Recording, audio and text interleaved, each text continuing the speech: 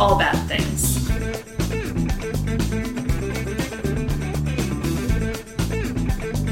Tragedies, disasters. That's Bad things. trigger warning for everything possible. What? I'm Rachel. I'm David. And this is All Bad Things. Welcome, everybody. Welcome. Follow us Insta, X, Facebook, TikTok, Twitch, Threads, Blue Sky at All Bad Things Pod. Email us allbadthingspod@gmail.com. Join our Facebook discussion group, our subreddit, and our Discord. Do all of those things. And as of tonight, I am trying to be better about our social media and actually post things. Okay. So I actually posted some hints about tonight's recording, today's episode. Oh, okay. But I have not seen any of it. okay. But first of all, we have entered our season of lightheartedness and miracle-sodes Yes, we have. for the next 4 episodes total. We're moving it up. Yes. This year. Not just Christmas and New Year's. It's going to be Yeah. a couple weeks leading up to it. Yeah, I think we've all earned it. Mm-hmm. Especially after last week's episode. I think so. I think we really have. Not yes. that it's about it. It is. This is a disaster podcast. It is. It is that well was within. a terrible thing. Yes. So it worked. It was well within the extremely bounds. Yes. Yes. But we all need a break sometimes. Yes. So we're taking it. I'm actually super excited about this episode. It's like... So you made... Because I was on the discussion group at some point today, but I don't think I saw anything. It was literally 2 hours ago. Oh, I wasn't on then. I gave a hint as to the episode topic with 2 emojis. Okay. And I'm like, this is Can I see? incredibly obscure. I'm going to show you in a second. Okay. I'm like, this is... I don't think anyone's going to understand this. This is like Rachel thoughts or whatever. Do you know Abby got it like that? That doesn't surprise me. Let's see. What do you think that is? I don't know. Is that a lampshade? Is that what I'm seeing? No, look a little closer. Oh, it's a champagne. Yes, a champagne bottle. Champagne star. Champagne supernova? You got it. The song? Is that what we're doing? Well, the song? What do you think is a disaster surrounding Champagne Supernova? Could it be the Gallagher brothers? Oh, yeah, okay. Well, I was like, are we doing the whole band? I was like, but... Well, we're doing, yes, basically the band. Yes. That really, from a foot away, looked like a lampshade? Well, a lamp without the lampshade. That's what I meant to say. Oh, like the base. It looked like something you find in Fallout 4. Like that's the first thing I saw. I got And I'm like, oh, I need that for the glass and the ceramic, so I can build things. Yes, okay. It is very Fallout 4. When I see light bulbs, that's what my mind goes to now. It doesn't surprise me. You've played a lot of Fallout 4. I'm like, if I somehow experience the apocalypse, I think I'll be able to make something out of broken light bulbs. I don't know. They don't make you literally do it in the game. They don't, but at least the imagination's there. Come up with something. Like a trap, at least. Something but whatever. But, they are a disaster. They sure are. So, I'm sure you're going to talk about the Unplugged Oh, performance. yes. Oh, yes. We'll definitely talk One of the about that. biggest disasters you'll ever fucking see. Yes. So Liam and Noel Gallagher, brothers and founders of the band Oasis, are the subjects of a very public, decades-long sibling rivalry that puts them in the annals of highly successful bands whose members hate each other. Yeah. Wait, what? Where's your source for that? I don't believe you.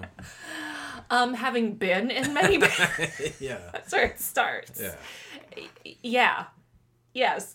I mean, I could list bands that have essentially broken up during an award show kind of. Right. Mm-hmm. Where everything's supposed to be cool because we're in a band, man. Isn't this what we were here for? Oh my God. Not everybody has the same agenda. I feel like I've spoken about this before, but having been in many bands, being in a band is a highly unique experience and unique dynamic. For sure. And what it is ultimately is kind of a power struggle. Oh, of course it is. Yeah. You know, because you have multiple independent creatives. That's the other problem. It's a bunch of creative people. Mm-hmm. That's a recipe for disaster, getting creative people together to try and accomplish a common goal. Creative people are a little weird, sometimes too weird. Yes. But if you get too many of them together, it gets too weird. Well, and if you get too many of the same kind of weird together, it's a total disaster. Yeah. But if you get too different of weird people, polar opposites, then that's a problem too. Yes, but it's also magic. It can be. It's a magical problem. It can be. It's like serendipity. The film with John Cusack, John Cusack. I think she was probably in it. She's in most of his movies. Yeah, she's made a good chunk of change through her career too, I'm guessing. Oh, yes. John Cusack and Kate Beckinsale. That's who were in Serendipity. Mm-hmm. Anyway, primary sources are American Songwriter, The Daily Record, Far Out Magazine, The Guardian, NME, the documentary Oasis Supersonic, which is only available on Netflix in the UK. How did I access it? Wink, wink, VPN. It's been on the... it's not currently on the US. Correct, but I have seen it on the... Do you know I watched that whole damn thing? I watched an entire documentary on Oasis. You know how I feel about Oasis, and we'll talk about Oasis. I can't believe you did that. I know. Pitchfork, Rolling Stone, and Wikipedia. Okay. I did it as like a nostalgic thing. Because you were interested. Yes. I did it for the show. It would be like me watching like a Steely Dan documentary. Like I just can't. Just no interest. No, just can't. Like the musicianship, I mean, I'll never. Right. You can't. I mean, it's phenomenal. Well, but I'm not into. Right. We'll get into my feelings on Oasis's music, but we'll start in section 1. What's the story, Morning Glory? I've titled each of these sections. Okay. So their second album. Yes. So I know this isn't news to you, David, but I don't really understand Oasis. Like why? When they speak, or just overall? Oh well. To be fair, I couldn't tell their voices apart, even though they're different. And in a song, you definitely can. Yes, you can. You're right about that. But when they were speaking, I don't know. Yeah, one British man sounds like another British man. They're one of the few people that they're speaking English and they need subtitles. Well, yeah. But I don't get why they were so popular. And we'll get into their the height of their popularity and everything. I have, I think, a unique perspective on that because I grew up. We'll get to it. During this. Yeah, I was right in their fucking wheelhouse. I was too young. Yeah. I was 11 when they were at their height. Yeah. You were an adult when they were at their height. I was a young adult, Young adult, yes. You were a young adult. It's not... Yeah, that could sound creepy. Like, you were 45 at the time. We've never really discussed how big our age difference is. No. I don't get the appeal of their songs or their voices, I have to say. I find Liam's voice kind of grating. And we'll talk more about that. But I figure I just have to chalk it up to the fact that they were of a time where I was alive, but much too young to be their target audience, and that somehow I just don't get them. And we've talked about this. I like the Beatles. Sure. A lot of... I'm on the same boat.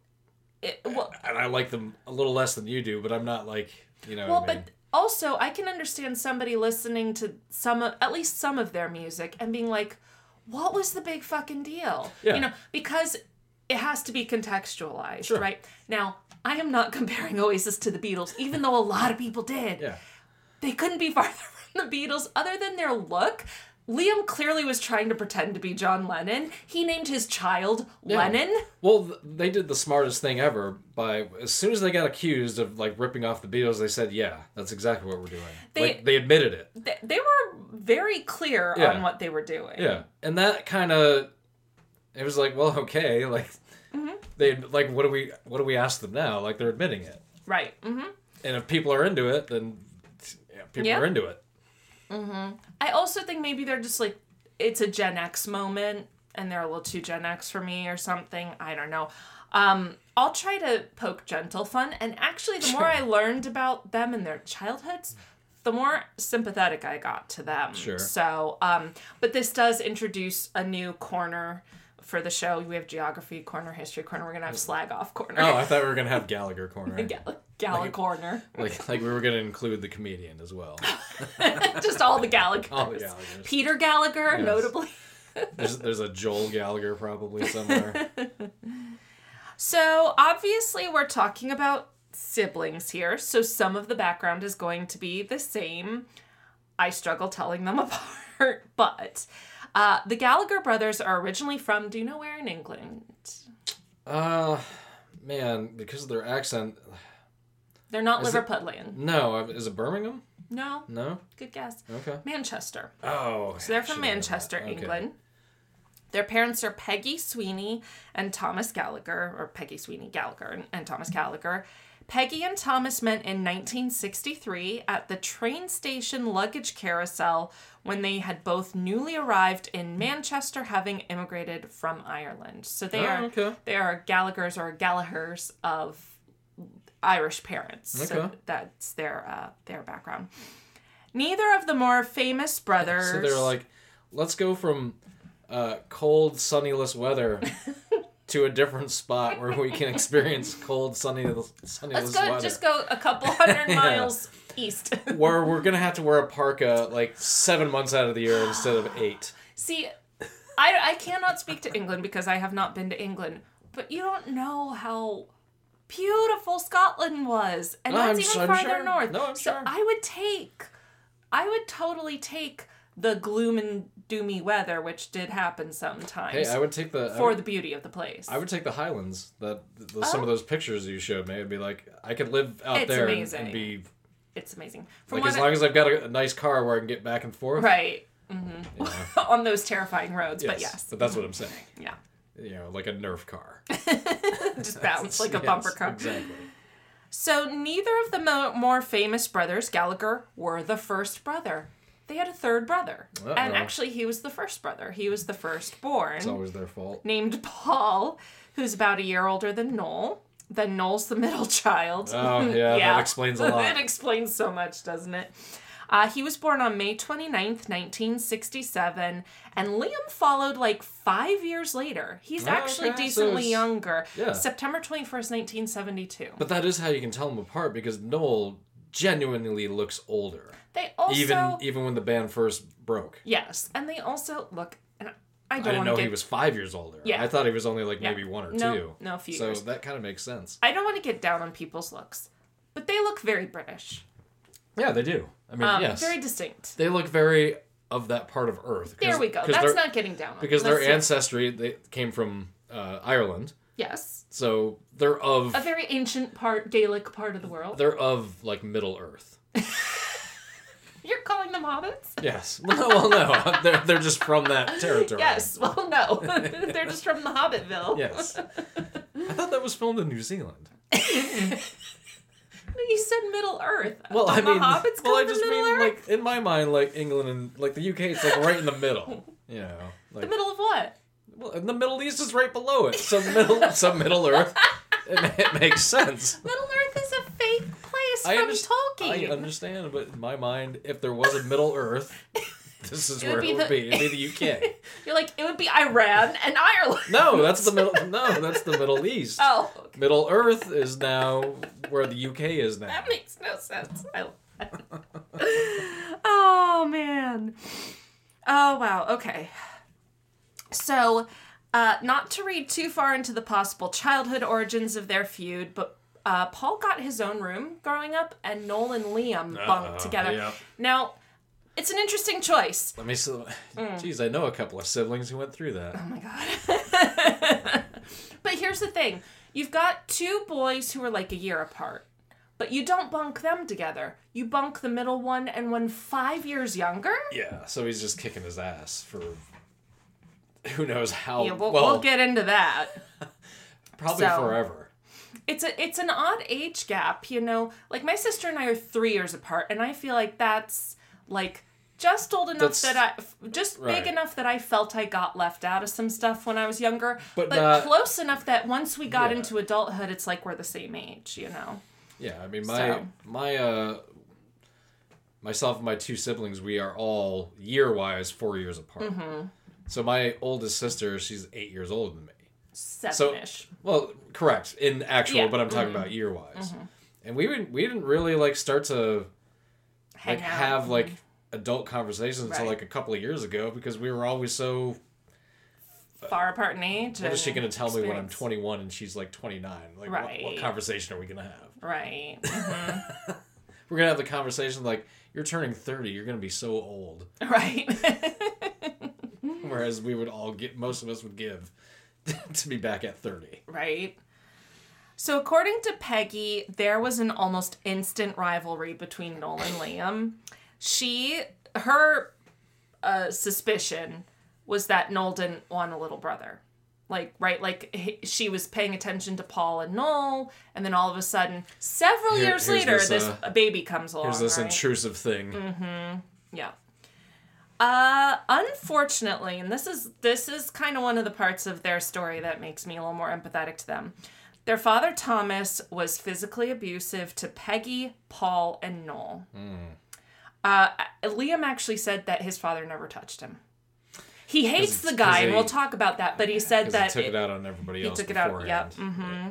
And Peggy said that Noel was really the one to get the most abuse.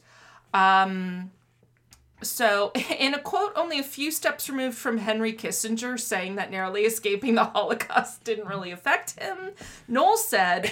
He was like, I did what? Like, what? Noel said, quote, "You can't let that kind of thing affect you in any way," end quote. That's a clear defense mechanism. Like, he knows it's affecting him. And Sure. That's fair. whereas Kissinger was like, what happened? He was just a horrible sociopath. Almost like just not oblivious, but like indifferent to it. Indifferent, yes, I agree with that. Which is like, how can you be indifferent to going through like essentially the beginning of World War II? Almost getting genocidally annihilated, yes. Like, how can you be indifferent to it just learning about it? Right. Let alone being involved in it. Along with your whole family. So, yes. Yeah. It's just... Yeah. Okay, we got a sociopath on our hands.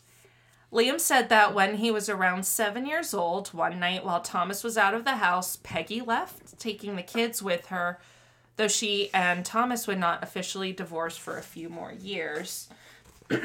Here's a picture of Peggy and the boys. Can you, I don't know how well you know their faces, but can you point, well, you can probably, given their ages, point out Liam. Well, then that's got to be... That's Liam. Yes, that's got to be Liam, and I'm guessing that's Paul.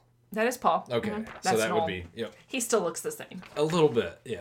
He's still got the same haircut. And eyebrows and nose, right? Well, Noel has, like, the huge eyebrows. Yes. Whereas Liam, like... And just to a little so comparison, here's them as children and then as adults. Yeah, I mean, it's almost the same picture. Yeah. I think especially Noel, he looks the exact same. Yeah. Like, you can totally tell that's him. They look like little British gentlemen. They do. Then they became like a menace to society. We're getting into that. Don't worry. Don't you worry. So Peggy said that their childhood experience with their father left the boys, quote, bitter. Which, okay, fair enough, right?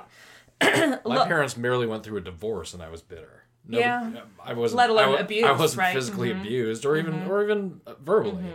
You know, but there's still a fucking, what's your guys' fucking problem? Right, sure. Yeah, I can only, Any disruption to the family unit is difficult for a child, so yeah. Well, it's difficult for adults too. Noel and Liam did see their father throughout their older childhood years, but especially Liam remained highly estranged from his father even years later. We're going to hear more about that later. So, together, the two youngest Gallagher boys got into a lot of trouble.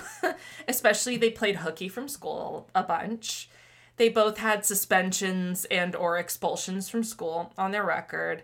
But by the time Noel was 14, his mother gifted him a guitar. Nice. That, along with his teenage discovery of smoking weed, led to Noel becoming a lot more of, in the words of Liam, quote, a bit of a stoner, a bit of a loner, end quote. Well, I mean, honestly, that's when a lot of people first start playing music, when you're an early teenager. That's where you get gifted your first instrument. Yeah. Yep. Especially if you're learning a stringed instrument, you're kind of big enough now to be able to play the real thing and not need a miniaturized version, you know. Yeah, especially guitar. Yes. Yeah. Mm-hmm. Yep. Drums too. Well, when I was teaching violin, at times I taught like 5-year-olds, and they have itty bitty scaled down violins. It's really kind of hilarious, and teeny tiny. They're so tiny. It's kind of funny. It's like those are miniature pony hairs. Right, they are horse hairs. Yeah, right, the pony hair. So Peggy described him as quiet, but only in the talking sense.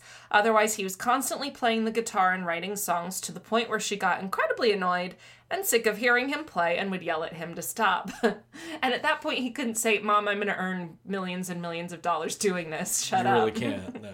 You don't really have... You have no leverage. Yeah. To speak of. Liam, on the other hand, remained a bit more of a cut-up, though... Here's the thing that makes me more sympathetic to Liam. So we have... What made me more empathetic to Noel was that he was horribly abused by his father. Yeah. This makes me more empathetic to Liam. He tells this story in a very offhanded way. That's received as a very, that's an interesting story, but is actually a really disturbing story. When he was a kid, another child hit him on the head with a hammer. That's fucking... He said wow. Blood went everywhere. Yeah, that Do you know what that's called? A traumatic brain injury. Yeah, that could easily kill somebody. Or turn him into a serial killer. Could easily kill an adult. Yes. Let alone a tween. He had a traumatic brain injury. Yeah. I mean, I would suspect. I guess I can't diagnose him. Well, he definitely, for sure, had at least a concussion. At the very least. Here's the best part. This doesn't seem to concern people either. He said that after he got hit on his head, quote, something clicked, end quote, and he started hearing music everywhere. That's a traumatic brain injury. Yes, that's not good. That's not supposed to happen. It's not a positive. This is concerning. I mean, it's also like the 80s or whatever, but it's highly concerning. Not sure if the insurance company has a category for that one. Yeah. But, jeez. But they probably do. Not in Manchester in like 1980 or whatever, yeah.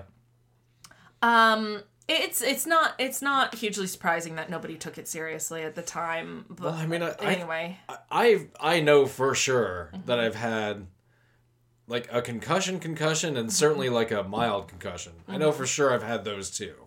And I've probably had other shit when I was like 7, 8, 9 years old that you don't really remember because your head's kind of still rubberish. But did you get hit in the head by a hammer? No.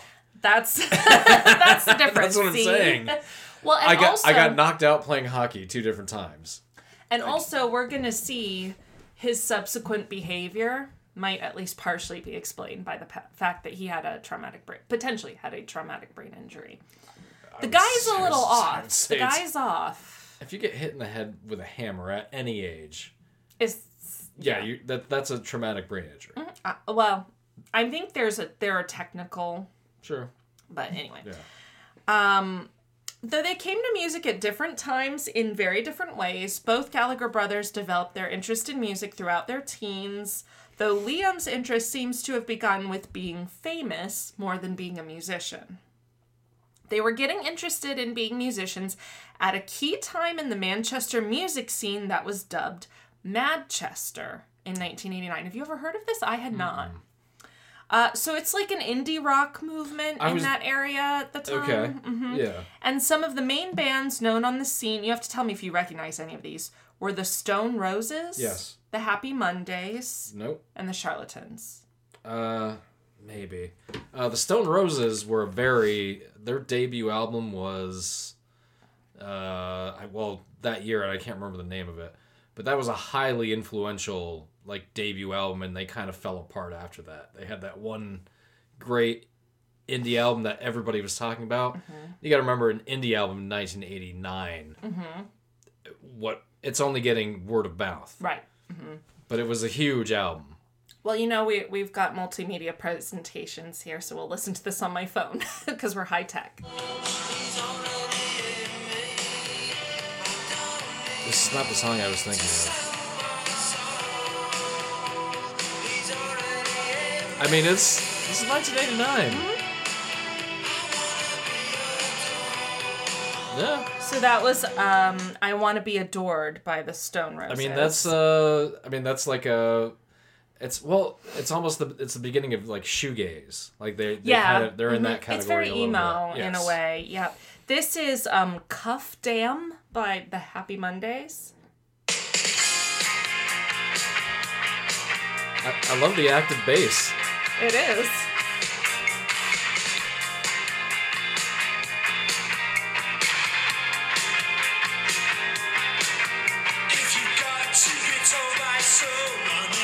You know what it reminds me Happy of? Mondays. Nobody's happy on a Monday. Fuck you. What was Rock the Casbah? Rock the Casbah. Oh, the Clash. It's got that. Yeah, it's got that voice sound. Sure. Well, these bands are all coming out in the late 80s, so they're all inspired by the Clash. Mm-hmm. And then this is... Oh, I didn't put the Charlatans on here. Whatever. Anyway, that's what they were being... No, the Stone Roses still have a legacy. Like, people still are rediscovering or discovering for the first time, rather, their music. I want to say, like, recently, in the last couple of years, they hit the Billboard 200 charts. Recently? Yes, a lot of albums are doing that.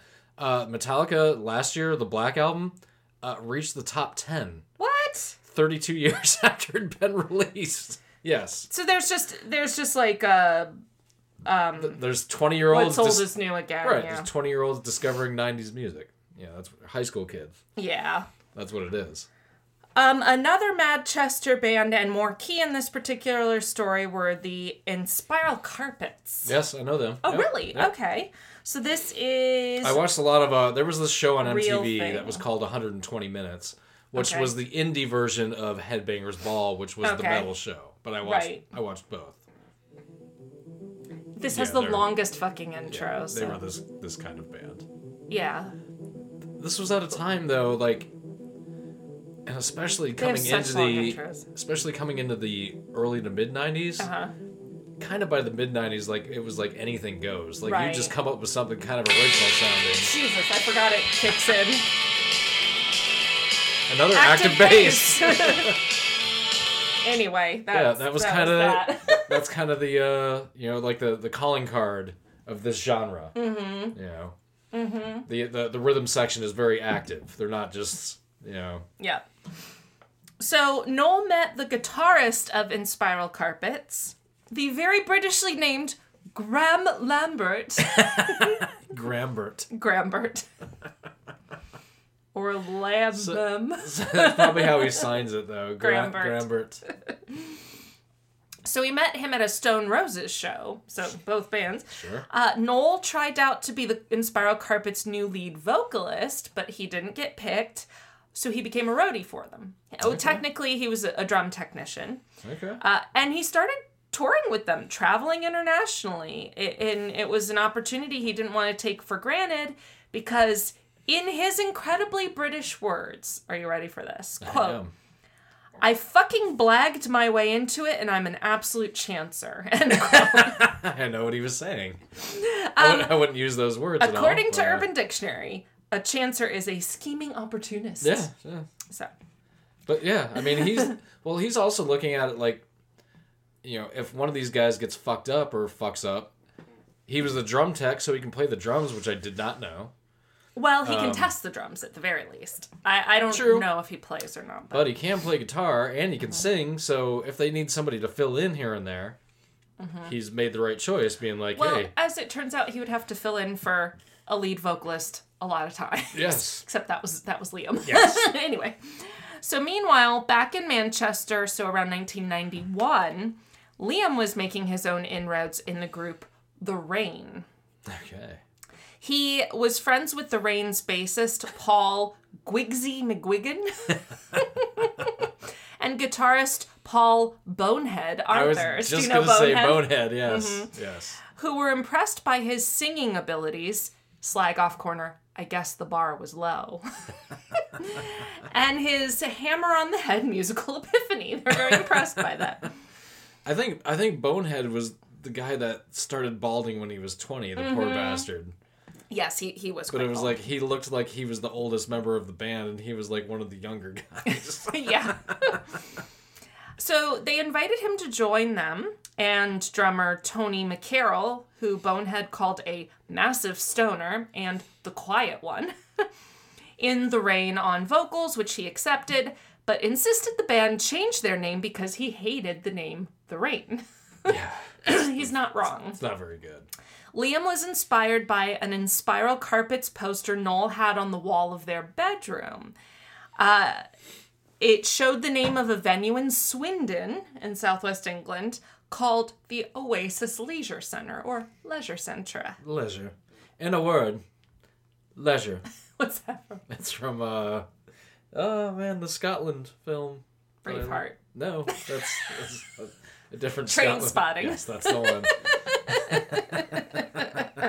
I don't think the word leisure ever comes up in Braveheart. Pretty sure it doesn't. Yeah. Beheadings and other things. Stoning people to death. So he said it made sense to him because he thought the band was out on an island of its own. And so Oasis was born. So interestingly, Liam was in the band before Noel. Yeah. So on to the next... I mean, that just builds into the, into the lore of the... Yes. And the tension. And the resentment. Yes. So Yeah. we're into the next section, which I'm calling Champagne Supernova or Champagne Supernover. Nover? Yes. I believe it is a Nover. Is the Nover.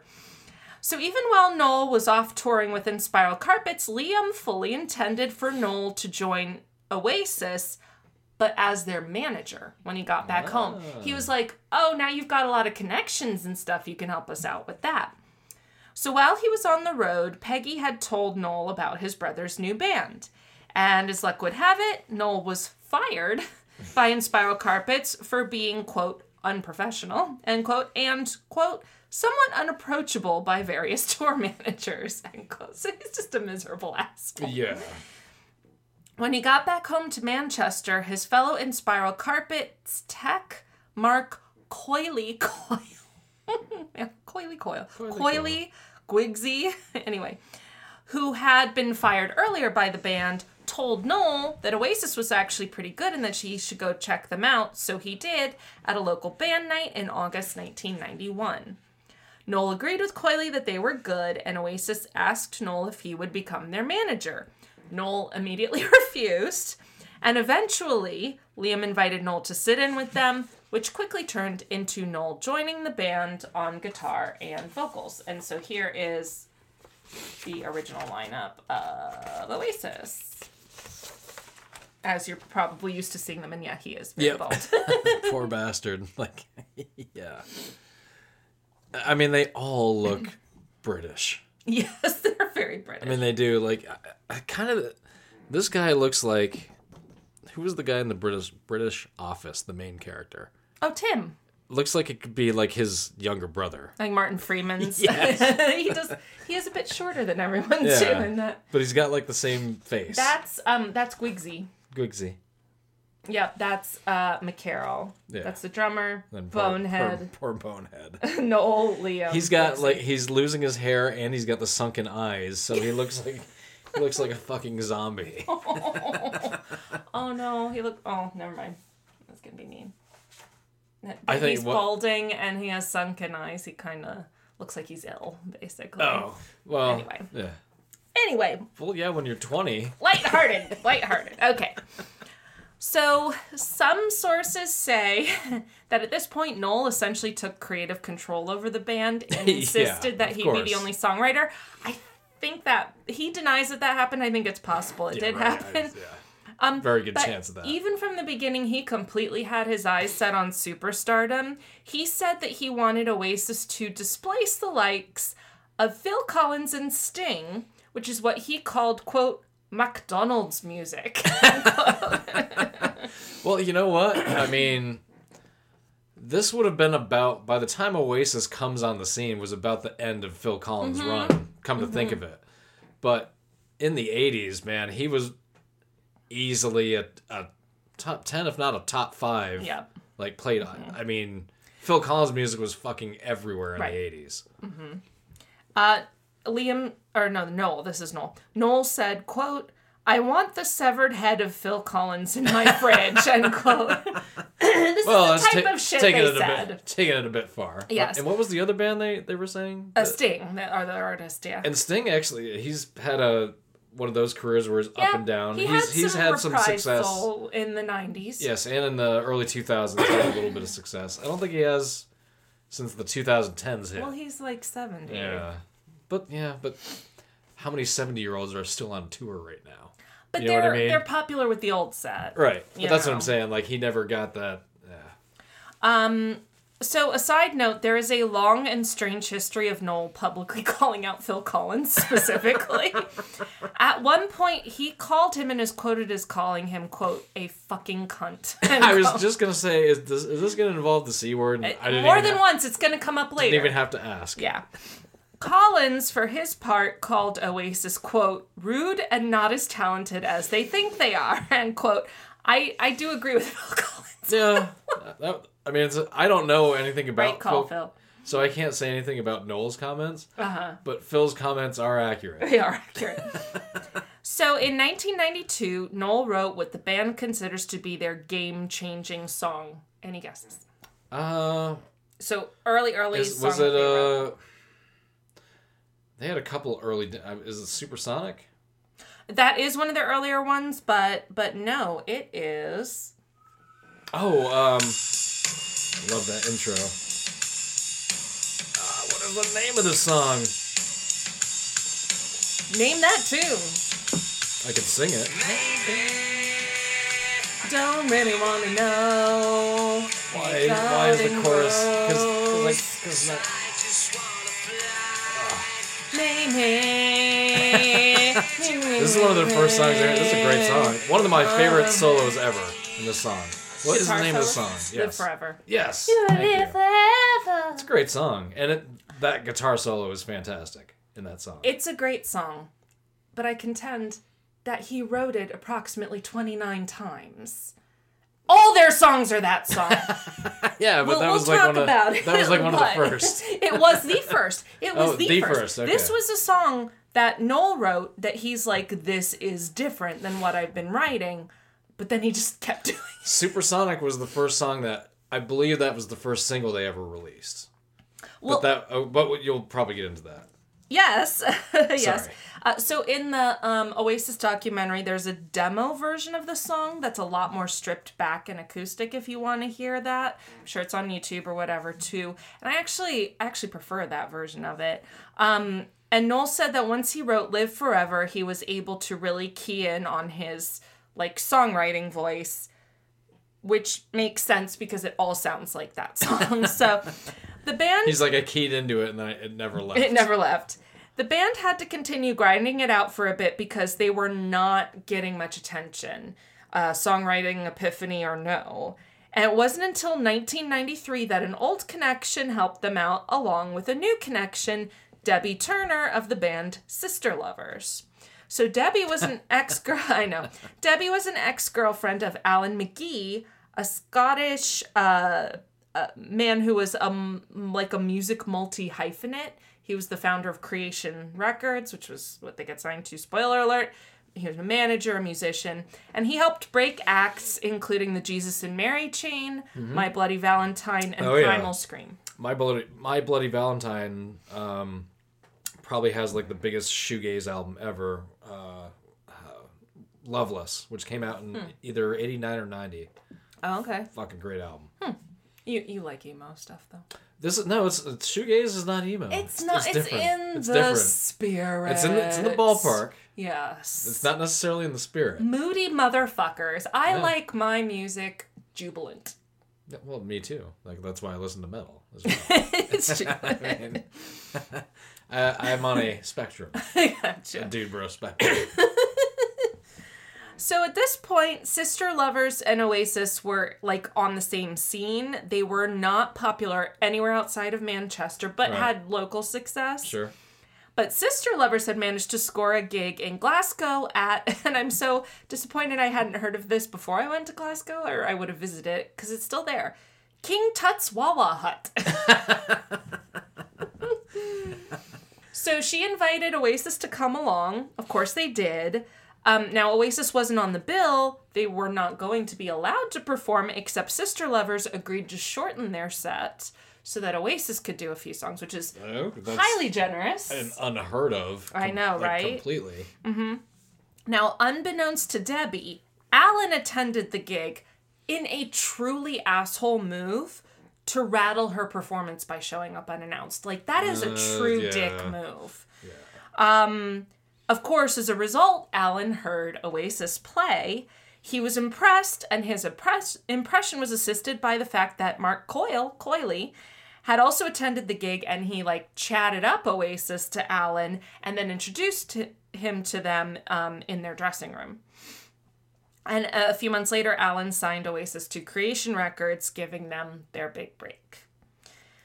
So Oasis's first album, Definitely Maybe, was released in 1994. So despite Live Forever being Noel's personal breakthrough song, it wasn't the first single released from the album. You are correct. Yeah, it Supersonic. was. This is the first song of theirs I ever heard.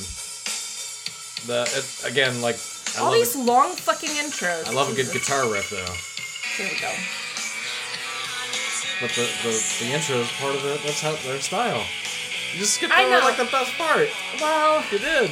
I wanted to get to the singing part. Sonic, give me gin and tonic and See, here's what can I contextualize these songs when they're coming out? Sure. So here's what had just happened in 1994. Pretty much the person that's responsible for all these alternative bands breaking through committed suicide. Completed suicide. Or killed himself. That's right. correct. So, and you can, looking back on the 90s, you can see the reverberation of where the music went after that. Because music for about a year was kind of or not even a year, maybe 6 months. Was kind of depressing, and then after that, can we pause this because we're gonna get to that? Okay. Yep, we're gonna get to that very very soon. Yeah. And then I want to hear the rest of that. Yes. Noel wrote Supersonic in a panic after the band struggled to lay down a good recording of Bring It On Down. No, don't know that one. Yeah, I don't know it either because Tony, the stoner drummer, couldn't play in time properly. And here's another... That happens with stoner drummers. It does. Here's another portion of Slag Off Corner. I think the song sounds like it was written in a rush. Namely, may I quote to you part of the lyrics? I'm feeling supersonic. Give me gin and tonic. What the fuck? You can have it all, but how much do you want it? He's just make me rhyming. laugh. He's fucking I got her rhyming. autograph. See? It's stream of consciousness rhyming. Which, look, that's a legitimate way to write a song lyric. I'm not going to knock it. Yeah, the song doesn't mean anything. Yeah. It sounds like he wrote it in 20 minutes, so that's all. But the riff is really good. It's a catchy riff. I gotcha. The second single off that album, any guesses? Well, it would have been Live Forever, probably. No. No? No, it was Shaker Maker. Don't know. Well, I remember that song, but... So, we're gonna play a little bit because we're gonna compare it to something else. I didn't hear that song until I got the album. Okay. But yeah, that was the second single. Oh, yeah. Mm-hmm. This is stoner rock. Yes, it is.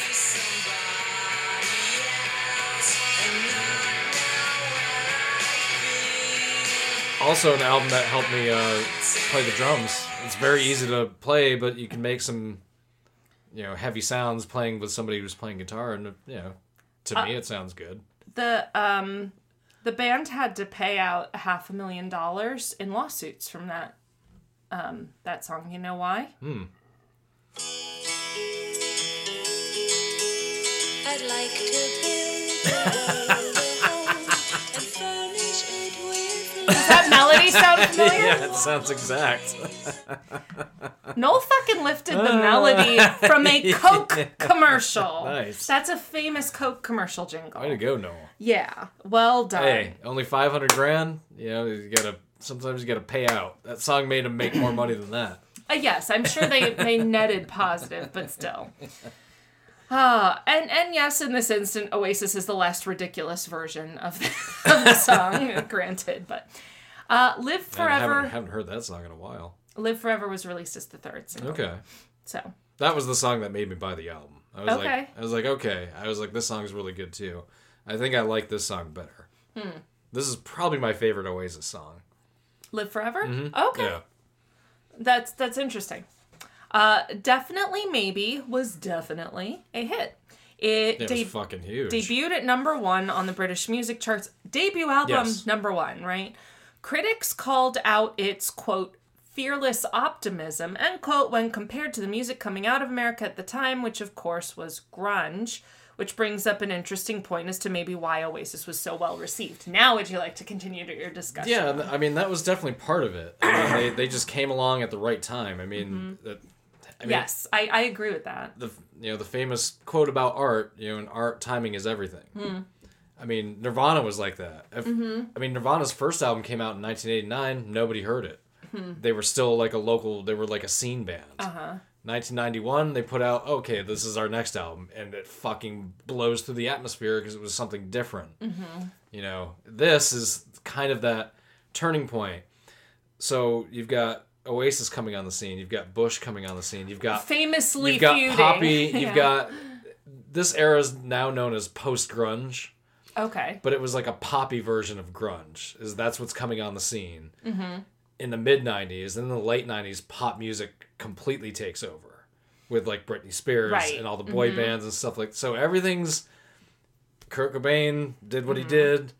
The music industry was in the place that it was. And also culturally too. Like those early Gen X bands, if you were a college graduate in 1991, yeah, you probably did go and work at McDonald's. I mean, your student loan wasn't nearly as what it is now, but there was a downturn in the economy. The other thing, too, is by the mid to late 90s, especially in the late 90s, the economy had completely done a 180. Right. And people were making a fucking killing. And I experienced that, too. Yeah. I mean, really. And I'm not talking, like, bullshit, like, it's just, like, I was a fan of, like, Bill... No, statistically, that is one of the biggest, like, economic swings in a decade that we've ever experienced. It was like back to like the 1950s almost, like post World War II era. So yeah, and that obviously that has an effect on the music. The music got happier and poppier because now I can go and buy the CD. Right. Like I don't have to Tape try and download radio. it, but you couldn't try and download it because that wasn't a thing yet. You had to Tape tape it off the radio. Yeah, which I did. Yeah. I used to tape off the television. Yeah. So yep. There are many cassette tapes somewhere in somebody's house at this point or at a garage sale that has like endless loops of Headbangers Ball on cassette tapes. Well, and also I remember in music history class in college, I had a professor who talked about the Apollonian and Dionysian cycles of music, which basically boils down to... It was all experienced within one decade. Well, like the idea being that music is popular music is just a constant stream of reaction. Sure, absolutely. Right, every genre is reacting to the next. Right, and it's like what is influencing what? Exactly. It's like, but they're intertwined. They're influencing each other at all times. Yeah. Art and culture, and it's all the same thing. Music. Yeah. But yeah, this was. I'm becoming an adult and all this shit is going on. Right, sure. So yeah, it was late 90s was a fun time. For some people. Yes, not for everybody. To be clear. It was a fun time for me, I can tell you that. And you were, let's see, a young 20s white man. Yeah, that sounds about... Cis straight white man. Hey, yep, sounds about right. I was from upstate New York, almost Canada, living in Confederate territory. I had other issues. Sure. We feel so bad for you. Hey, they felt sorry. I felt so sorry. Hope tomorrow's better. So, Oasis wasn't just a critical success. The fans very quickly followed, leading to an international tour that, while commercially successful, showed exactly how flawed the Gallagher brothers and their bandmates were. This is the other thing, too. Like, the grunge scene was, like, anti-rock star. And now, all of a sudden, it's like, no, we kind of want rock stars again. Right. And they were, you know, and new metal follows this, where, right. you know, it's all about being a rock star. You know? Yeah. They literally destroyed hotel rooms along the way for no discernible reason. Yeah. The shit, you just couldn't do it today. No. You just couldn't. No. In Bonehead's words, quote, I do remember one hotel, the whole bedroom went out of the window. Mattress, pillows, everything. If it moves, fling it. In Liam's words, quote, you can't ask a 21-year-old lad to be professional. It's like, I don't even understand that word. What do you want about? Yeah, that makes sense. I experienced that what do you know, at the same age. This is more slag off corner because there is nothing more fucking obnoxious in this world than, like, 21-year-old white men. Yeah, I mean, looking back on it, for They're sure. horrible. Yeah. All due respect to any 21-year-old white man who might be listening. I'm sure you're the exception. I think they got a little bit more sensitive over the years, but yeah, this was not one of those years. Like, They didn't even... The problem with Oasis... I was an asshole when I was 21, and I wasn't even an asshole. You know what I mean? Yes. Like, I was, like, several tiers below, like, the actual asshole. The potential for assholery, yes. So, I was just, like, a normal 21-year-old. Right. Just kind of the an asshole. The baseline is asshole. Yeah, it gets worse from there. Yeah. So, they didn't... The problem with Oasis is they didn't even have the old, oh, sure, we'll party, but when we get on stage, we'll turn it on. And I'm not even bullshitting, like, and me and my friends have talked about this, and growing up in this time, because I made very close friends at this time, we lived together, and we'll talk about it every now and then, like with new artists and stuff coming up, like, man, could you imagine, like, back in the day when we lived in Greenville, like, if we had like, access to millions of dollars, we were all like, right. we're like, yeah, we'd all be dead. Yeah. Or in jail. Like, one or the other. Yep, pretty much. And it's the shit we did with, like, no money. No. So yeah, they didn't even, like, were total wrecks off stage, but were pros on stage. No, they were twats. No, they were, yeah. They were absolute twats. Showing up late and all that. They couldn't even do their job reliably. Yep. They became notorious for that. Yes, and one famous story. They was a gig at the Whiskey A Go-Go in LA. Sure. Yep. They did literal crystal meth. No joke. They snorted crystal meth. Yeah. And flubbed rock their on. way through the gig at the Whiskey A Go-Go. How bad was it? So bad that they fucked up their opening song, Rock and Roll Star. A really fucking basic song. It is very basic. They did it so badly that they were like, stop, we're gonna do it again. Like, literally, they redid it. Tonight, I'm a rock and roll star. Take my car and I'll drive real far. We're not concerned about the way we are. Ba, ba, ba. Brilliant songwriting, Noel. Didn't have that one queued up. I didn't. Our version was better. Yes. Just wait till you get to Wonderwall. I'll happily. You love my version of Wonderwall. I don't. I know you don't. How bad was it? It was so bad. Liam snorted lines of meth on stage during the performance. Oh, yeah. It was so bad, Liam started Live Forever with the line, maybe I don't really want to know why you pick your nose. It was so bad, Liam hit Noel on the head with a tambourine. Like, that's the shit these idiots are pulling. They're just children.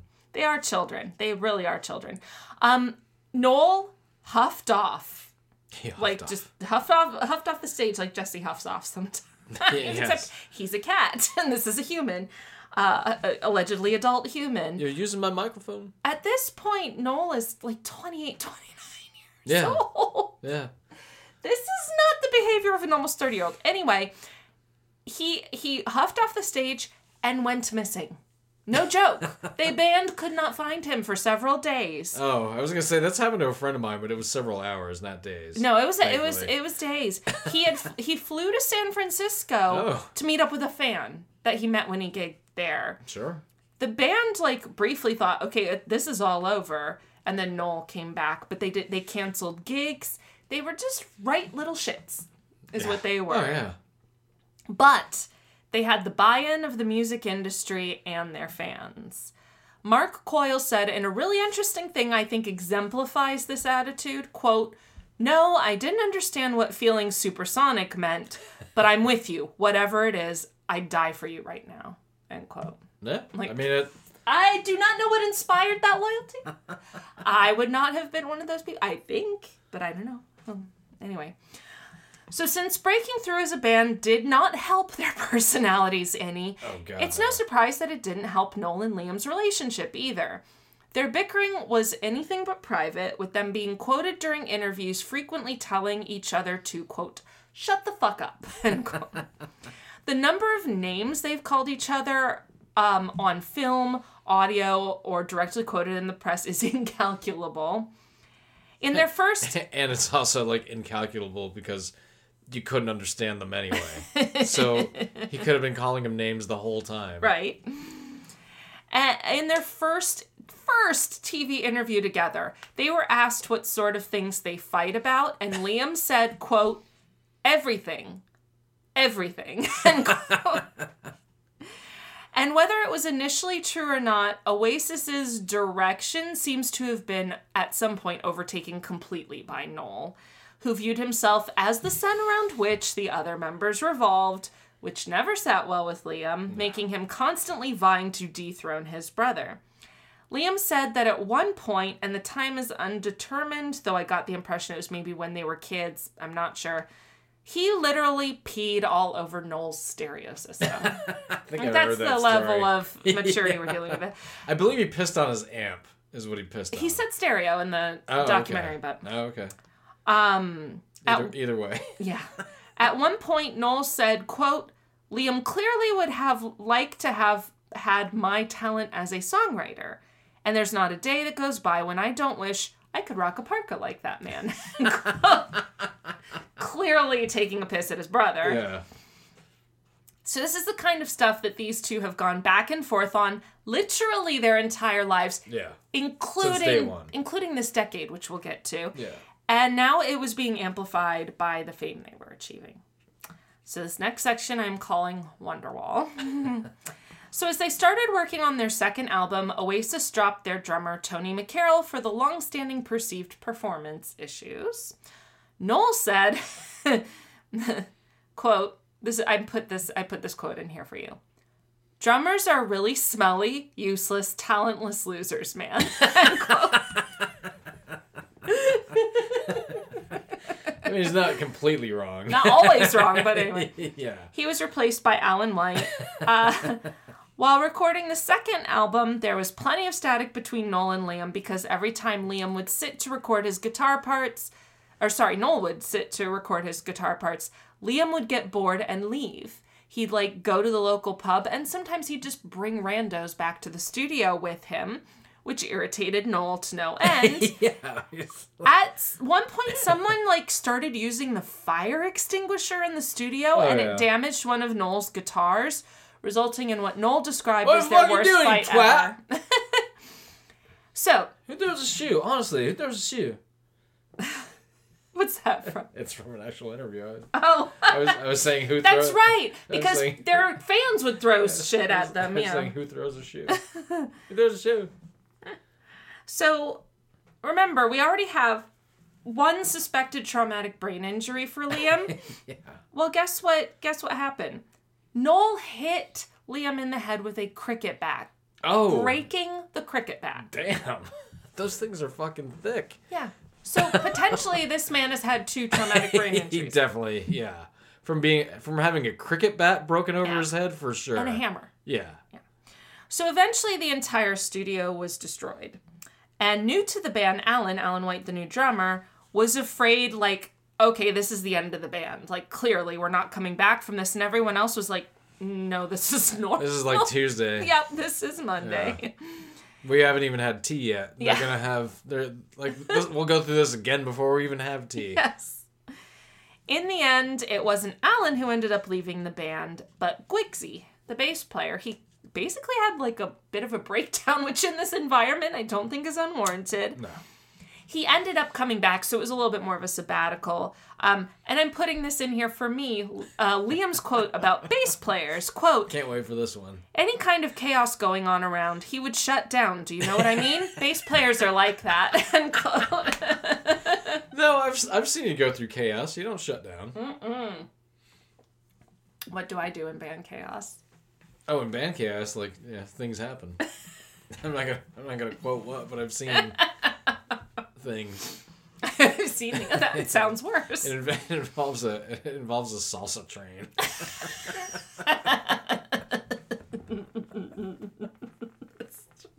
It does. It's a inside reference. Yes, it does. The story's not as interesting as it sounds. I'm not talking about the dance movie either. I'm talking about... I know that. No, you do, but there are audience. Oh, I gotcha. Okay. At least we can look back on it and laugh. Yes, we can. So despite the absolute chaos of recording it, the band's second album... What was it? Okay. You're just still laughing about this whole situation. Yes, I am. Their second album was, what's the story? In parentheses, Morning Glory. Question mark. You got it. Oh, I forgot about the question mark. So they recorded the album, and it resulted in some of Oasis's best-known songs, including Don't Look Back in Anger, Champagne Supernova, and possibly their most famous song, which I'll go ahead and play it, and then I'll do my version. Very famous. Very famous. Very famous guitar part. Yes. Anybody that has an acoustic guitar has Yes. played this at least once. Yes. Oh. See, fucking long intros, dude. You do not have to do it See, you could twice. skip this one, and you skipped the good one. Today is gonna be the day when it's gonna come back to you. By now, you should have somehow realized what you gotta do. Do.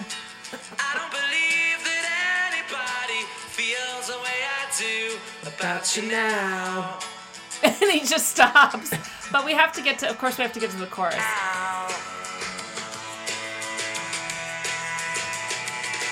All the morning down around the winding. And all the things in her. I don't even know the words.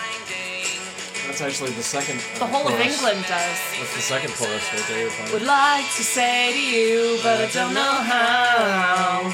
Okay, we're getting to it. Maybe.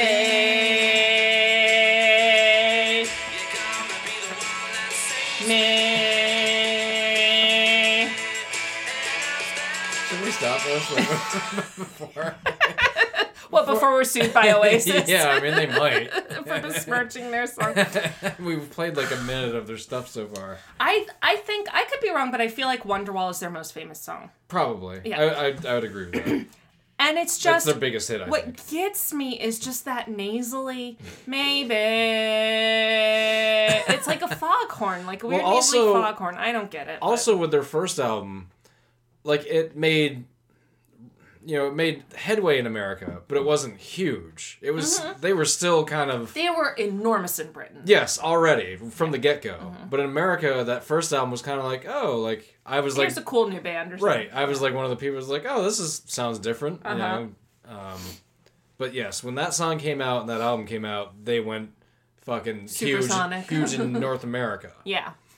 Yeah. And I actually would say, when looking at all of their songs, which are all the same song, if to pick out my favorite No, of their... a lot of them are actually... I mean, a lot of on their first two albums... Their hits some of their, are all the same. Yeah, that's fair. On their first two albums, some of their deeper tracks, and especially on their third album, which they hate, which I kind of like... yeah, we'll get to that. They've got some different sounding shit, but they never released those songs as singles. Their singles are very poppy. Yeah. But of all their hits, I think my favorite is actually Champagne Supernova. I mean, that's up there. That's probably a top 5 for me, I would say. But yeah, the more I think about it, because I was thinking about it, I was like, is Live Forever my favorite? I'm like, yeah, I think it is. Okay. Yeah, it is my favorite Oasis song. But Champagne Supernova, another great... that has a long outro. Yeah. And that's also the Champagne Supernova in the sky. But you know what I like? I think I like... So here's what I noticed about... Like I said, all their hits, their singles, their hits are really similar. What I think they are is they're very sing-songy. Incredibly sing-songy. Oh, yeah, which is a hallmark. That in their third album. Yeah. Which is a hallmark of a good pop song. You want it to be catchy, right? But if you strip down like some of their melodies, what starts happening with this album is their songs start to get a little longer. And it's like like you could these are 3-minute pop it's songs. Like you can trim right. It's like you can trim a good minute. Probably more. You know. But yet I think that's my beef with them is they're kind of simplistic. Yeah, there's nothing there's nothing genius about them. And they're you know what I think maybe too it gets me is like being someone who was raised in the church, they're a little Christian contemporary in their melodies because the idea of writing a good praise and worship song is that it needs to be very easily sung and very catchy. Because you want the chorus has to be right. You want a whole congregation of people to sing. Right. In fact, some of the worst praise and worship songs are the ones where people tried to get clever. It's like, what are you doing? It's like there's no flow. But if you think about it, like someday you will find me up against the wall. It might as well be Jesus, you're my savior and my bestest friend. But as long as you stick to that, long as you stick to that rhythm, it's just that I don't know. It's really simplistic anyway. I don't know. But I mean, Nirvana did the same thing. I mean, that's what Dave Grohl talks about. Like Kurt Cobain was into writing let's make them like kids songs, like easy to. Their harmonies were a little more interesting. Sure. Their chord structure was a little more interesting. Also, as disaffected as Kurt Cobain was, there's something in his voice that completely, conveys angst. Sure. So his voice is compelling, even though it is. I mean, all you need to do is listen to "Where Did You Sleep Last Night" from their Unplugged. Well, but his great vocal performance. He had a weird He had a rasp to his voice. Well, but he had a weird I'm so happy. You know, like this kind of but it was deliberate. He was a bit of a smart ass. It was deliberate, right? Yes. Yeah, he was trying it, it was deliberate. I don't think Liam's doing it deliberately. No, he's not. No, I think he's just kind of nasally. Yeah. The producer was like, "It doesn't matter. We're going to package this up. But we'll fix all this in post." Right. So to say that "What's the Story, Morning Glory" was a commercial success is an incredible understatement. Yeah, it spent 10 weeks at #1 on the UK charts. It sold just shy of 5 million copies and remains the 5th best-selling album in the history of the United Kingdom. Yeah, that's not surprising. For funsies, do you want to guess any of the other 4 of the top 5? That's just making me think of that. So a Beatles album has got to be #1. I'm going to guess Revolver. Sgt. Pepper. Oh, really? Mm-hmm. Okay. 2 greatest hits albums. Who are 2 bands who are huge in the UK who would have greatest hits albums? It's got to be The Who. No. No? No, not the Eagles. We're not a What's UK another band. band that hit in the UK gigantically before they ever came anywhere near to America and never really hit it big in America like they did in the UK? Who are these bands? Oh, Queen? Yes. Oh, okay. Queen's Greatest Hits is the best best-selling album in the United Kingdom's history. No shit. Second is Gold Greatest Hits by ABBA. I remember my woodshop teacher used to put on Queen's Greatest Hits. He had the cassette. Those were huge albums when they came out. And then 21 by Adele was the 4th best. Really? Mm-hmm. Okay. Well, yeah, she's British. She is British. Yeah, ever listen to her talk? She's British. So the album led to some of Oasis's biggest gigs. In November 1995, they played 2 nights in a row at Earl's Court in London to estimated crowds of 40,000 or more each night. And at the time, they were the biggest indoor gigs ever performed in Europe.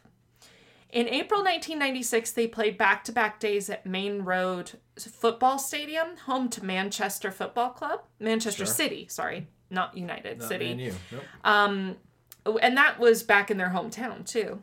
And then in August at Balloch Country Park in Loch Lomond, Scotland, to 80,000 people each of 2 nights. But Yeah, I think that was like the concert that was like basically out in a field somewhere. No, this is. Oh, okay. A week later, they played the Nebworth Festival That's in it, England. yep. Again, 2 nights in a row to an estimated 125,000 people each night. I've seen that. This is Liam and the crowd. People probably have that channel or had it. I don't know if it's still a channel, but Palladium. Do you remember that? Do you know what that was? I've heard of it. I don't think I ever watched it. It was basically a music channel that was all live music. Oh, okay. All live shows. Mm-hmm. And I saw this on that channel. It was like a 2-hour show. I wish this is not gonna come out well on an audio medium, but what lead singer am I?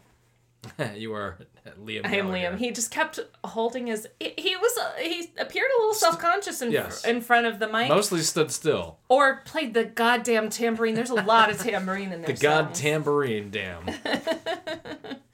The goddamn tambourine. I like that better. The goddamn tambourine. Goddamn tambourine. Goddamn tambourine.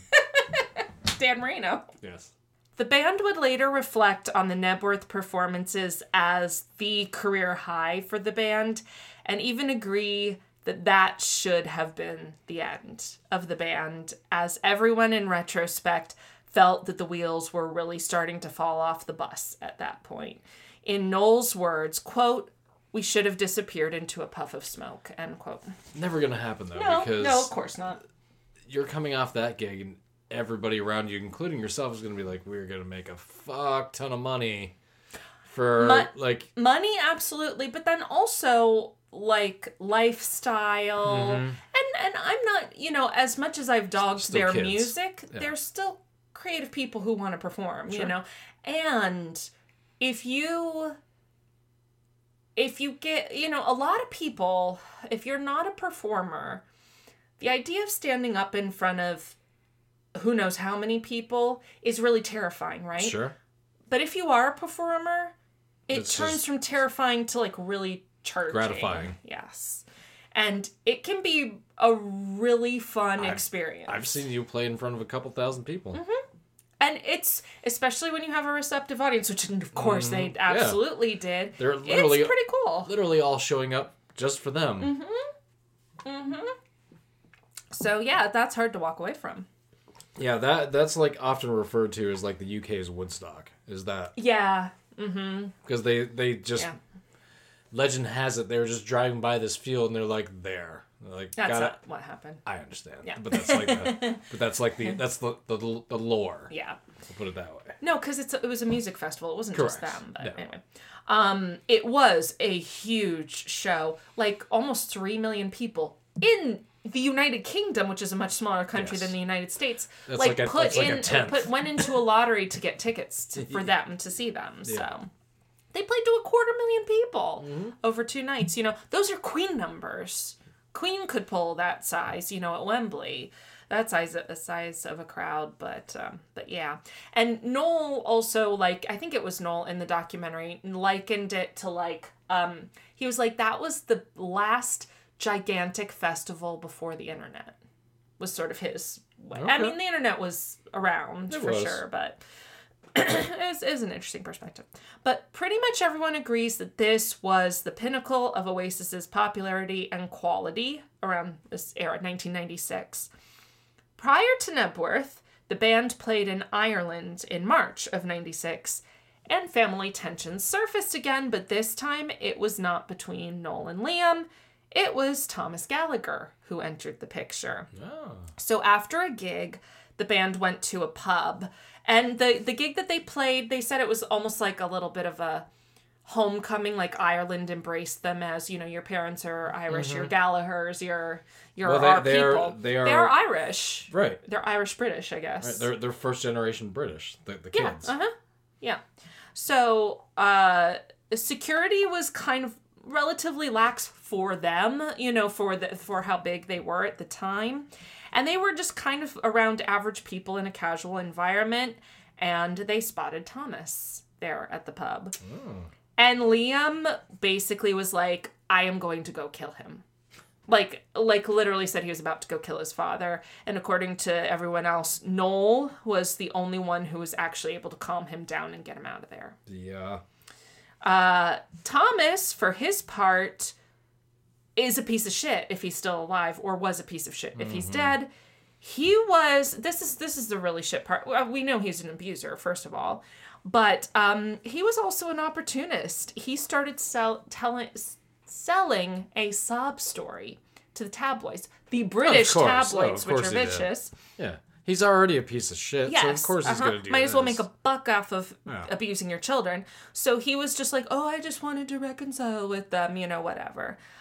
Then Thomas called Liam at the hotel they were staying at and said that he had tried to get tickets to the concert but couldn't. And Liam told him, quote, if I catch you walking around the lobby of this hotel, you're going to get your legs fucking broke, right? End quote. Now, there was a recording of this conversation. Why do you think there was a recording of this conversation? Who do you think was recording it? I'm going to guess the dad was. Fucking Thomas, yeah. So he sold the recording. Sure. I think I remember this to the News of the World. Yes. Yeah. And they set up like a 1-900 type of hotline to charge people to listen to the recording. Yeah. Oh, yeah. Like, there's no depths to which this man will not stay. It actually, and I believe it was it wasn't this, but it was a fight that somebody recorded, like a verbal fight between, which I think became physical, between the two brothers. Yeah. Charted, like, in the UK. as a child. As a single. Yes. Oh, my God.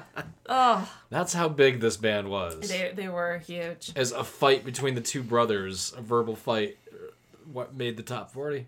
Man.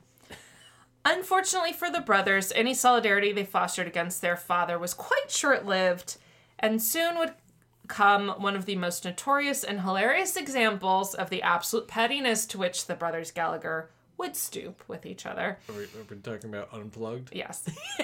So, Liam started having a reputation for walking off the stage in the middle of gigs. Like, literally, just walking off the stage. And so Noel would take over lead vocals, which he found, hey, I actually kind of like this. Mm-hmm. He's like, I might as well take this over too. Right?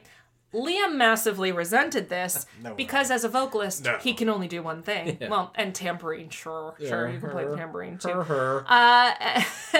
And each brother had plenty to say about each other in the press, per usual. Now, I will say, let's talk vocals for a second. I think Noel has the technically better voice. Oh, for sure. But I think Liam has the more interesting voice. Noel is kind of a bland voice. Well, Noel is, like, you've heard that voice before, kind of. Like, it just kind of... Yeah. It's nothing, again, it's nothing special. We'll play a little bit of it later. Yeah, it's kind of not special. But the Liam, like, the frequency is, like, I haven't necessarily heard that before. As much as I mock his...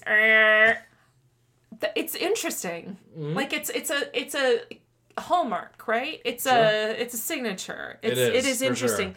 Noel's a lot more like forgettable. Basic is the wrong word. He's very he has a good singing voice. Neither of them are brilliant. No. Neither of them are brilliant. But compared to, neither of them emote brilliantly. As far as a singing voice, like if you hear Noel and Liam, people are going to be like, I like Noel better because he has a softer, more easier. Well, it's interesting. I would actually say, as much as I mock him, I actually prefer Liam's voice. No. I find it more interesting. Yeah. But so, having just come off the high, and that's the Oasis voices, the O voices, voices. So they had just come off the Knebworth Festival, and on August 23rd, they performed on MTV's Unplugged. Now, leading up to it, they, right after Knebworth, they went into rehearsals for the gig for 2 solid weeks. Like, they were prepping for this. Because this was you can probably speak to this, the popularity and importance of MTV Unplugged. This is when it's starting to wane a little bit. Huh, okay. Its peak was definitely looking back probably 91 to 93, 94, something the Nirvana Unplugged was big. Was 94, and that was so good. It was kind of like, well, Alice in Chains did one after that too, which was also good. But this is when it's starting to become like everybody's done an Unplugged. But it's still a cachet thing, right? Oh, big time. So, yeah. So the first thing you notice is... No, we're not... Oh, we're I'm not sorry. To it yet. Oh, I'm no, sorry. no. Okay. We haven't made it through rehearsals yet. So, Liam... So we were just talking about the cachet of Unplugged. Yeah, that's what I...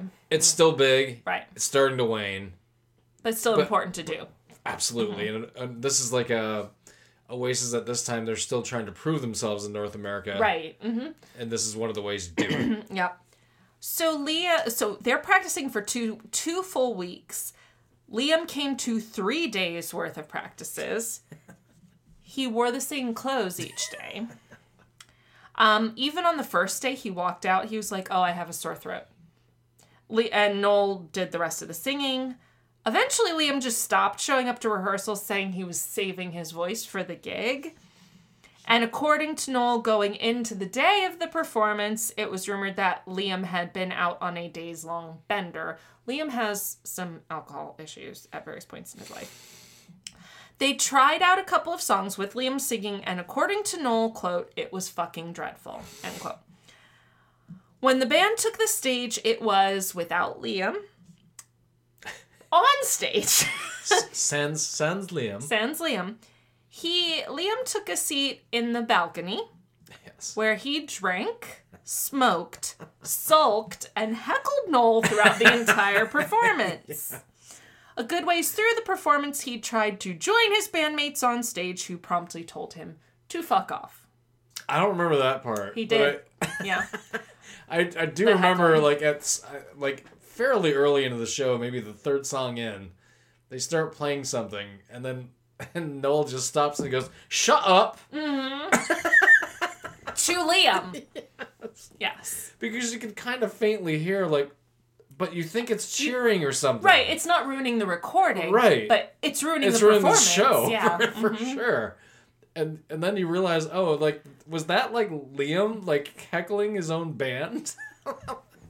An all-time yes, it low was. for any band will always be heckling your own band. Not only your own band, your own brother in your band. I mean, it was so bizarre. Yeah. But, I mean, again, it was so much bizarre shit happened in the 90s that this is kind of, like, almost forgotten about. But, yeah. So here is an example. This is... That's Champagne Supernova. Oh, no, it is. Here, we're going to do the... This is Liam singing it at... This is at Unplugged. Although this might be him doing it solo, I may have... That's Champagne Supernova. No, I know it is. I'm sorry. saying it's not Oasis. It's Liam. Yeah. Gotcha. Oh, this is Liam. Never mind. Never mind. Okay. I was trying to show. It doesn't matter. I was trying to show Noel's voice, but I couldn't find the recording. They're definitely going to sue us now. All right. So this next section, I think this is the last one. Yeah, we're getting there. We have a full page of insults, but after that.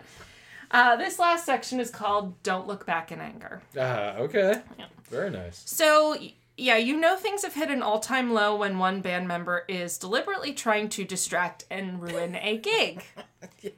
Despite his best efforts, the Unplugged gig was actually a big hit and showed Noel's abilities to take over vocal duties. Sure.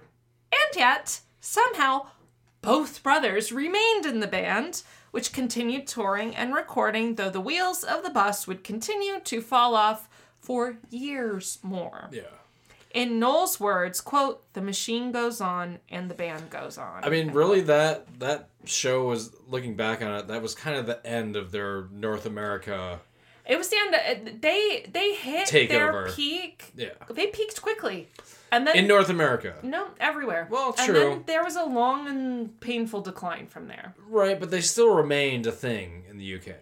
Oh, sure. They were still putting out... Well, let's go through it. So, the rest of the band's history is really just... It's like a list of facts because it was unremarkable in a lot of ways.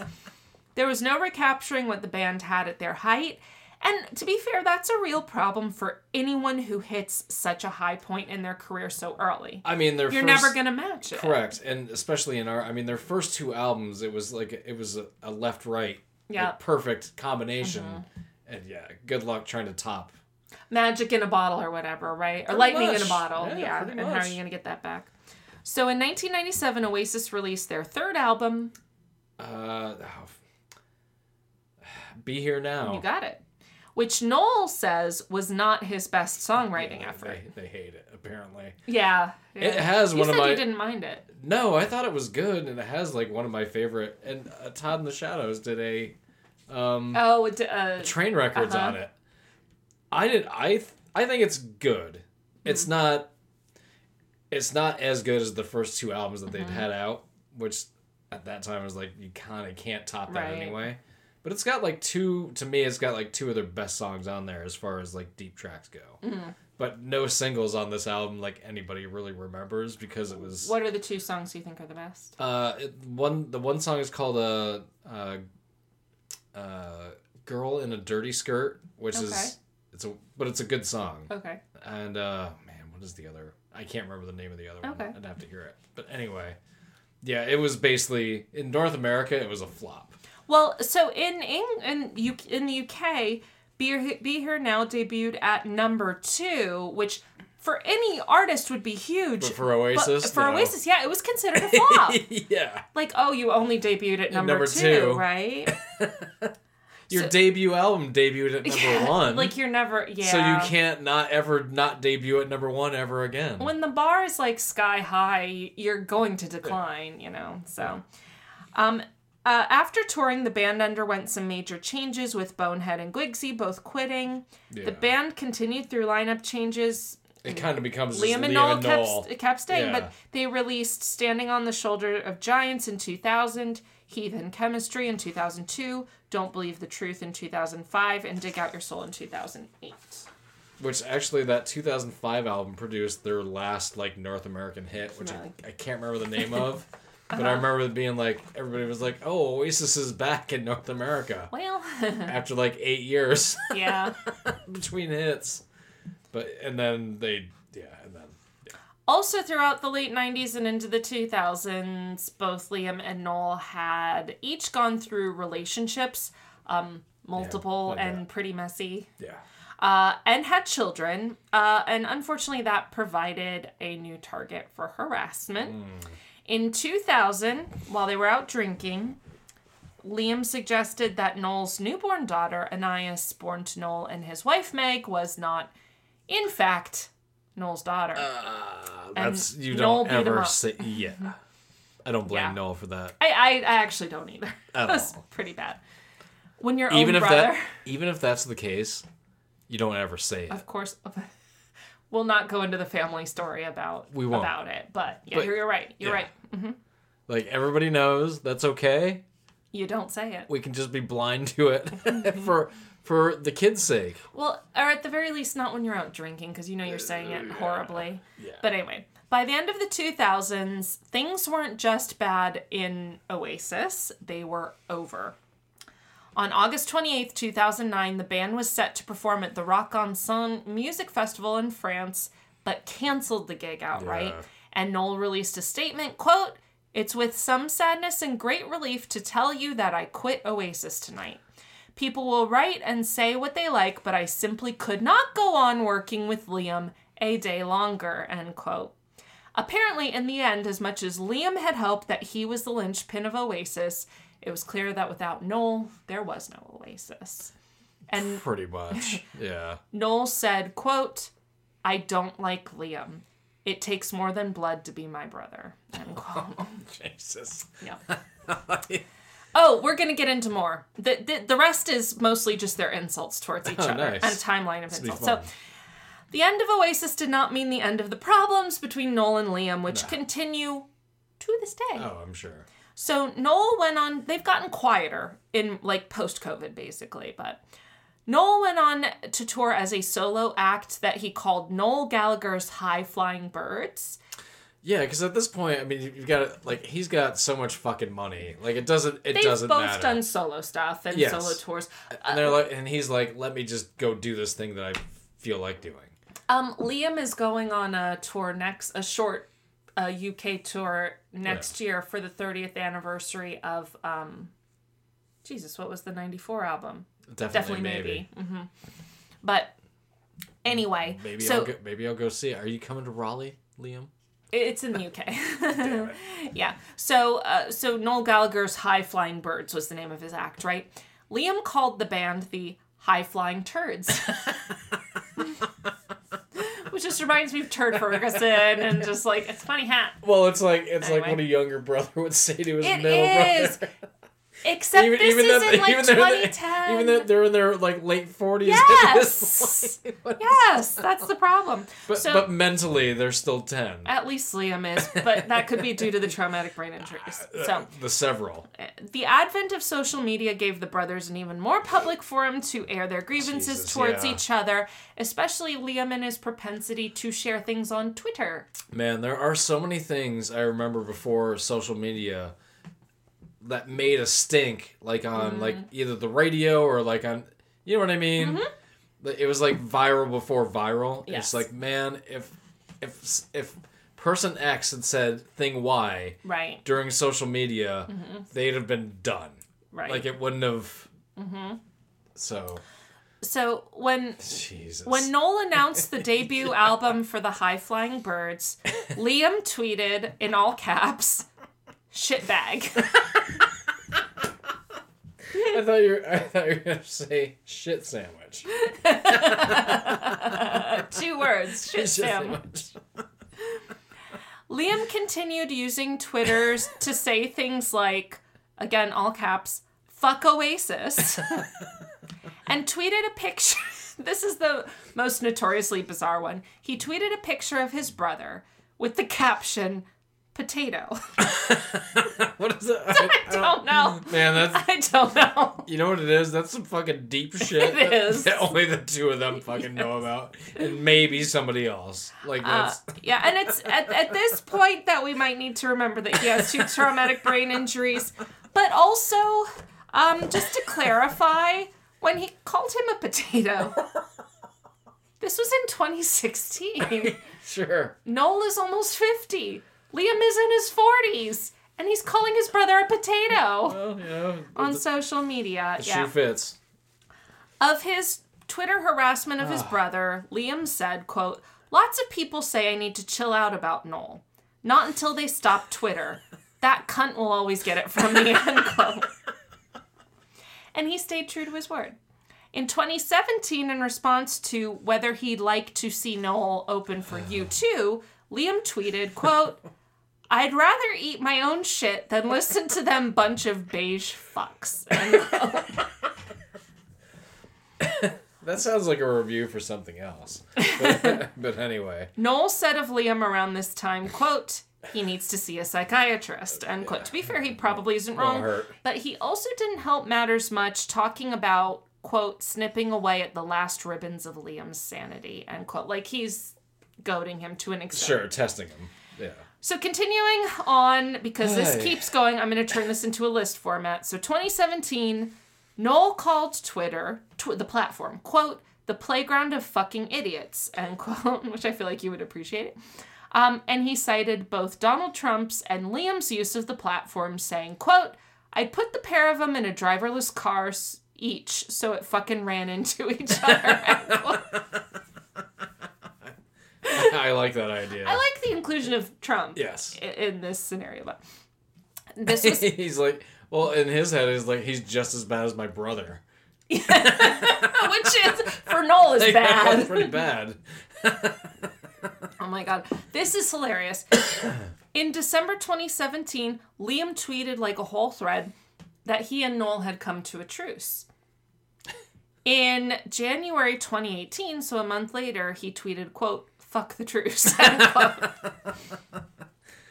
In 2019, I mean, if they had come along like 10 years later, This was like a reality show. Oh my god. Fucking waiting to God, happen. you're not wrong. I mean, it would have been jeez. beyond perfect. The Gallaghers. It would have been the greatest fucking reality show. The Gallagher brothers. They would Yeah. oh my god. Yeah.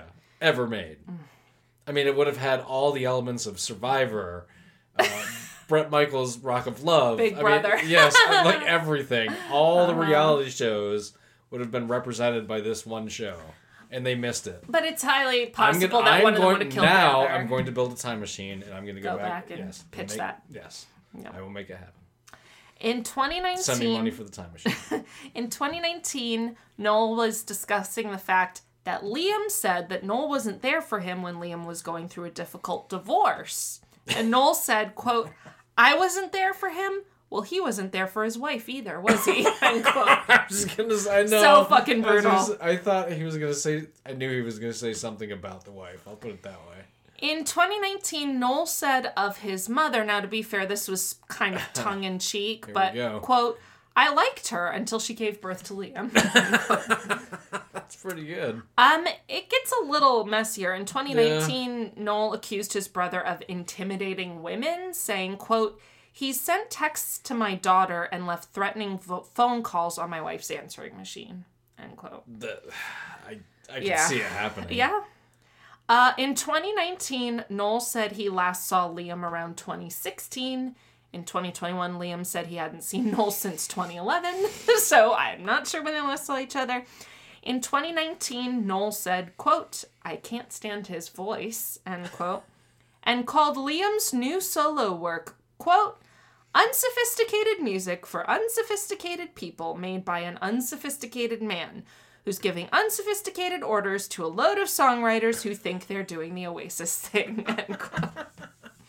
He said, it's probably the best review of that work, too. Right. He said, quote, I reckon if I put my two sons in a room, one's 9, one's 11, for about 45 minutes, they could probably muster up something better than that new single of his. That's the snark I'm looking for, Noel. That's better. Now, here are just a couple of random quotes I don't know dates from. In fact, this first one, I don't even know who said it because I couldn't tell their voices apart at the beginning of the documentary, but one of them said, quote, that's why we'll be the best band in the world, because I fucking hate that twat. Twat. And then Noel, at the Brit Awards, said, quote, I thought that he, meaning Liam, should have been voted best band, because he's got 7 personalities, end quote. I still like Noel's dig was better. The feud between, well, that was Noel's dig at Liam. Oh, I thought you said Liam. Oh, okay.